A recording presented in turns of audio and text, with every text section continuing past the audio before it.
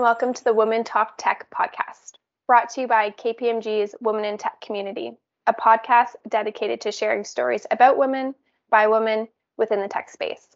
I'm Sinead. By day, I'm a KPMG communications lead, and by night, I'm an advocate for those looking to enter the tech space, even if they have no formal tech background like me.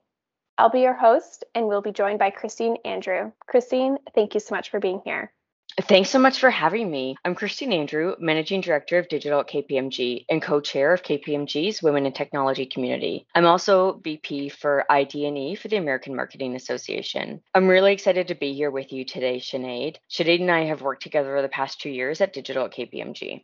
I'm looking forward to the discussion today on how we can all create more inclusion and diversity in our operations, products, and services to help enable greater equity in the tech space and beyond. And I want to call out that these are ideas only. ID&E is an evolving space, and we're all on a journey to learn and collectively strive to do better and understand each other's experiences as we all strive to help more effectively support each other. Thanks, Christine.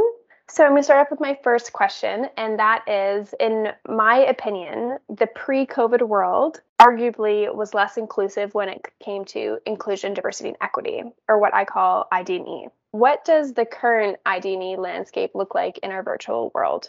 Yeah, I think you're absolutely right. So the pandemic forced not only an acceleration of technology, but it also put a much needed spotlight on race, gender, persons with disabilities, and their inequalities, among others. And I think at the same time, social injustices became much more prominent in the media and more widely understood. So it's probably fair to say that most of us have become more aware of our inequalities and our own privileges. And many of us have hopefully had the realization that there's still a ton of work to be done. So, that being said, there have been some positive advancements in technology to help support and foster greater inclusion. We've seen that technology is playing a key role in creating corporate environments that encourage more constructive discourse and empower underrepresented employees.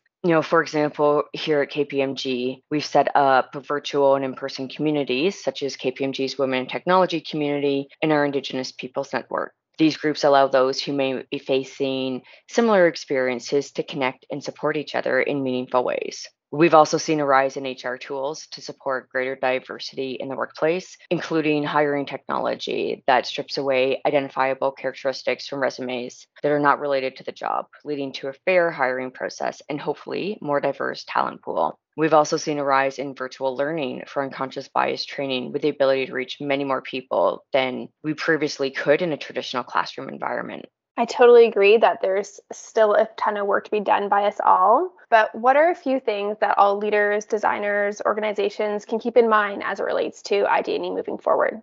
I think one of the most important things is to interrupt our own biases because we all have them. While technology advancements can give organizations tools to better promote diversity and inclusion, as humans still need to put in the hard work. So, as we plan for the future, I think we all need to remember to design for all of our diverse communities because diversity impacts more than just workplace culture. It brings new and profitable innovation opportunities. We know that a narrow lens can result in a narrow audience, and there's less patience in society now for technology and teams that are not inclusive or worse, overtly biased. So we need to all challenge ourselves. For example, the next time you're brainstorming, building a product, or starting a new initiative, you consider the DEI angle. Have you considered different types of users or how users with different backgrounds may experience the product or solution? Does everyone else who's working on the project look like you? If so, how can you bring in different perspectives? How can you listen more? Can you assign a biased challenger role to help the team think differently? These are just a few ideas. There's lots of great thinking now regarding how we can all foster more diverse work environments. I love the bias challenger you mentioned, Christine. That's a great idea. I recommend everyone listening follows those tips. So we know that diversity is proven to be a key driver of innovation, but how does diversity impact the bottom lines, Christine? So there's a lot of great research out there around the positive correlation between diversity and business outcomes. For example, a recent Forbes article noted that diverse teams produce 19% more revenue, which is a significant jump if you think about it. Results also show that diverse companies develop more relevant products as the developers and teams are more in tune with customers' diverse and changing needs. So we're fresh into 2022. Christine, what do you think the future looks like for inclusive tech? While there's still a long way to go, there are some promising developments on the horizon. According to the Forrester predictions for 2022 report, bias bounties will become more prevalent moving forward.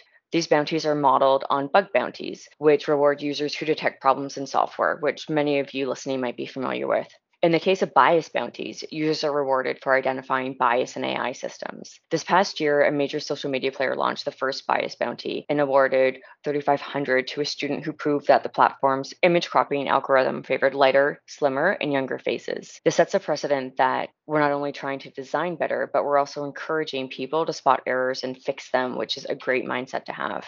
We've also seen that more and more tech organizations are attempting to address bias within their own design teams and setting their own internal mandates to ensure that products address diversity and protect against any bias, race included. That same Forrester's report is also predicting that there will be an increased commitment to accessibility, which means an increase in technologies and services that are accessible. In fact, they're predicting that in 2022, 10 billion, and that's billion with a B, in design spending will shift to vendors and services that commit to accessibility. So there's tons of opportunity for growth here. I think it's also promising to note that we saw a jump in the number of organizations focused on ID&E.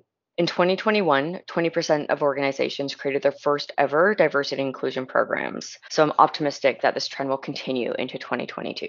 Christine, thank you so much for joining us today on this episode of Women Talk Tech, brought to you by the KPMG Women in Technology community. Until next time, connect with us on social and take care.